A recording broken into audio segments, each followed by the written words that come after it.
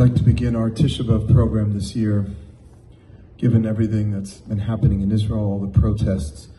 There's a prayer for unity that Rabbi Tzvi Rimon, a great rabbinic figure in Israel, is asking rabbis all over the world to include this in their programs. So I'd just like to begin with a special tefillah where he writes, I call upon every man and woman in Am Yisrael to focus on our unifying aspects as one people. Let us pray for every Jew who faces any tribulation to be delivered. Let us make every effort to reveal what unifies us and make sure not to slander anyone and look at those around us positively. And he continues, Mishberach Avotenu Avraham Yitzchak v'Yaakov, was blessed our forefathers Abraham, Isaac, and Jacob, Hu Yivarech v'Yishmar kol echad ve'achat me'am Yisrael, that God should bless, safeguard every man and woman in the nation of Israel.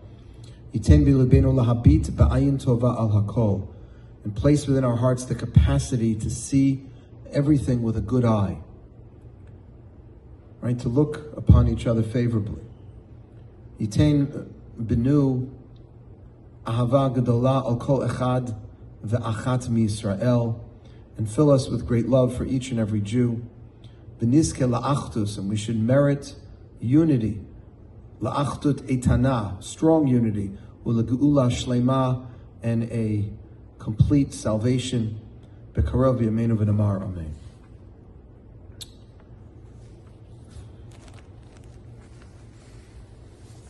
In the 1930s, there was a prominent pediatrician by the name of Dr. Janusz Korczak. He was working in a children's hospital in Warsaw, Poland. At the age of 30, he gave up what was a very promising medical practice to become an advocate and to create a progressive orphanage that soon became admired throughout Europe for children. He had his own radio show, he was a writer, he was an advocate on behalf of children. Korczak was like the Dr. Seuss of his generation. And after the Germans invaded Poland and Jews were sent and forced to move into ghettos, Dr. Korczak moved in to the Warsaw Ghetto with the orphans from his orphanage. In August 1942, when the German soldiers came to collect 192 orphans and the staff members to transport them to Treblinka, the Polish underground offered Korczak sanctuary on the quote-unquote Aryan side. He turned it down, and he said that he could not abandon his children. And so to prepare for their trip, Korczak told the orphans that they were going to the country, that they should be cheerful. He told them they would finally get out of the crowded city and be able to be in nature with meadows and flowers. He told the children to wear nice clothing, to put on their best, to come in a happy mood. And on August 5th, 1942, the children dressed in their best, each carrying a blue knapsack and a favorite book or toy. There was an eyewitness who described the scene, and I quote, Janusz Korczak was marching, his head bent forward, holding the hand of a child. A few nurses were followed by 200 children dressed in clean and meticulously cared for clothes as they were being carried to the altar. There was another witness, another eyewitness, that when the orphans reached their destination, an SS officer recognized Korczak as the author of one of his favorite children's books, and he offered to help him escape. And again, Korczak refused. He boarded the trains with the children and was never heard from again. Dr. Korczak never abandoned his children, even in their darkest hour. We're going to Israel, please God, bringing a group from MJE on Motzei Shabbat this Saturday night, please God. And we visit every year at Har Herzl. In Israel's National Cemetery, we go to the grave of Roe Klein. Roe Klein was a commander who saw a grenade thrown at his platoon, and he understood that if he didn't do something, if he didn't act decisively, many of them would have been killed. So he threw himself on the grenade. Before he did so, he told one of the officers to call in his death, threw himself on the grenade, saving the entire platoon, leaving a wife and 2 children. And I'm sharing these 2 stories of heroism because Rabbi Lamb, my teacher, blessed memory, my Dr. Norman Lamb, said that this is one of the reasons for Tisha B'Av, is to remember those who died for our people and for our faith, and including every Jew whose life is taken because they are a Jew. How many of our Jewish brothers and sisters did we lose this year in terrorist attacks to Israel? These people all deserve to be remembered. Whether someone chose to go to their death like Korzak or Roe Klein, or whether their life was taken, they all died al Kiddush Hashem, in the sanctification of God's name, and they deserve to be remembered. Every person, said Rabbi Lamb, who lives a noble life wants to feel that all of his toil has not been in vain. He wants to feel that in someone in the distant future will someday say, here lived and thrived an honest and God-fearing man. Sort of feeling you get, he said, when you come upon a place where once there was a great and mighty oak tree, which graced its surroundings with its majesty and gave cool shade to the weary traveler. Then the oak died and was chopped down.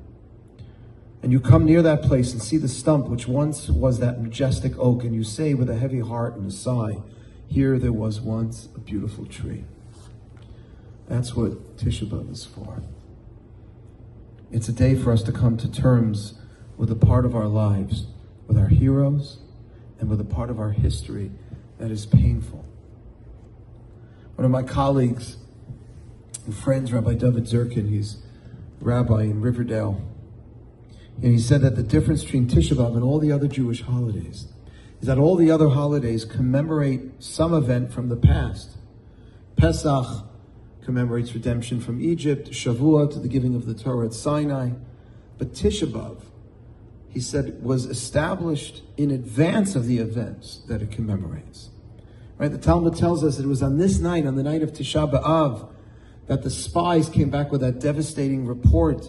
And the Jewish people cried, the Talmud says, a cry of nothingness. And God established this day as a Bechia Ledorot, as a time of crying for generations. And so yes, Tisha B'Av commemorates all of these terrible moments of destruction. The destruction of our temples, the defeat of the Bar Kokhba revolt, the Crusades, the Spanish Inquisition, all the pogroms in Europe, the Holocaust.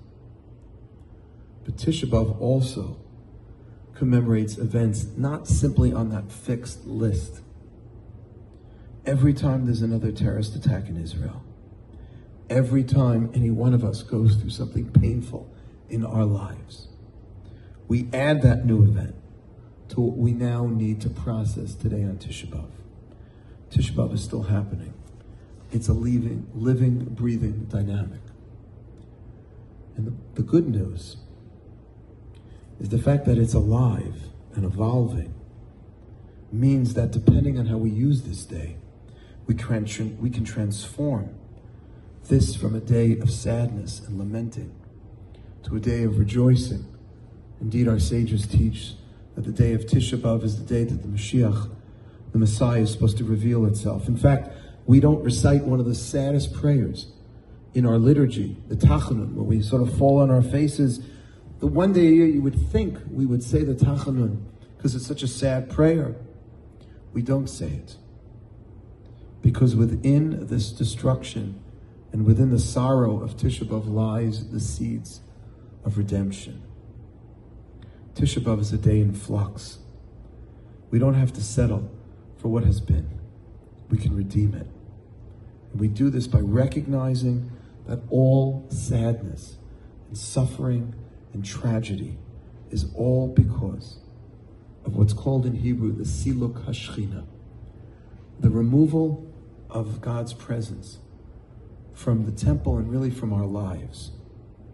See, God commanded our ancestors when they were in the wilderness. We hadn't even gotten to Israel. God said, Asuli Mikdash, make for me a mikdash, make for me a sanctuary, v'shachanti betocham, so that I can dwell among you.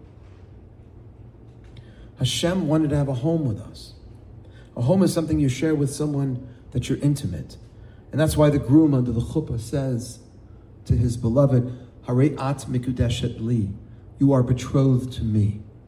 Li, vasu li mikdash, make for me a sanctuary so we can live together. You are my beloved. And that's the Eicha we're about to start. Jeremiah, who prophesied about and experienced the destruction of the first temple, starts the book we're about to read from the Torah, Eicha Yashva Badad. How can Jerusalem sit all alone? Jeremiah is saying this after the destroyed temple. But it's really speaking about us because we are sitting here tonight, alone. We've lost our home. We've lost Hashem in the home.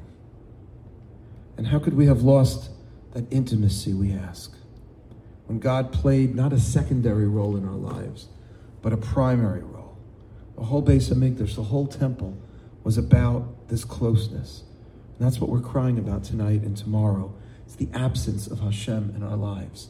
The lack of clarity we have. How hard it is to feel connected spiritually. I can't tell you how many people come, and I feel it too. I just don't feel it. Rabbi, I want to feel connected. I just don't feel it. Our generation struggles to be connected. And we live in such a time of skepticism and doubt. We wonder why we are so unhappy. Because we're so disconnected from our source. And that's what tonight and tomorrow is about. It's not just about crying over the temple's destruction. It's about getting reconnected. Freud wrote that when people misplace things, right, and cannot find them, the therapeutic method that he suggested was to coax the patient's mind to recall all the details surrounding the misplacing of that object. It's like retracing your steps. That's what we're doing. We're retracing our steps to retrieve what we've lost. And the Talmud tells us that when the first temple was destroyed, there were small groups of Pirchei Kahuna. Those were the young priests who gathered together. And in their hands they held the keys to the temple, and they cried out before God, O Lord of the universe, because we were not loyal guardians of your home, we returned the keys to you. And out of nowhere, this form of a hand descended from heaven, took the keys, after which they hurled themselves into the flames, consuming the first temple, the Beit HaMikdash. And Rabbi Lamb says that just tonight when we say Eicha, bemoaning all of our tragedies, we don't do this just to mourn. We're doing this to retrace our steps to find those keys. The keys to the temple. The keys that were initially in our hands, but then we had to give them back. And through our mourning and our fasting, our lamenting and our yearning to be closer, we retrace those steps so we can find those precious keys, and we know where they are. They're in Hashem's hands, waiting for us to take them back so we can rekindle that special relationship. We know where our happiness lies. It's all in Hashem's hands. And in doing so, we are assured by our sages that the Geula Shlema, that ultimately the final redemption will come. And we will be returned to our special home with Hashem in Yerushalayim Habnuyah, in a rebuilt Jerusalem. But we first have to ask, Eicha, how could this have happened? Eicha Yeshva Badad. How is it that we're sitting all alone? We so miss you, Hashem. We want to come back. We begin Eicha. Eicha. Please turn to page 26 in your prayer books.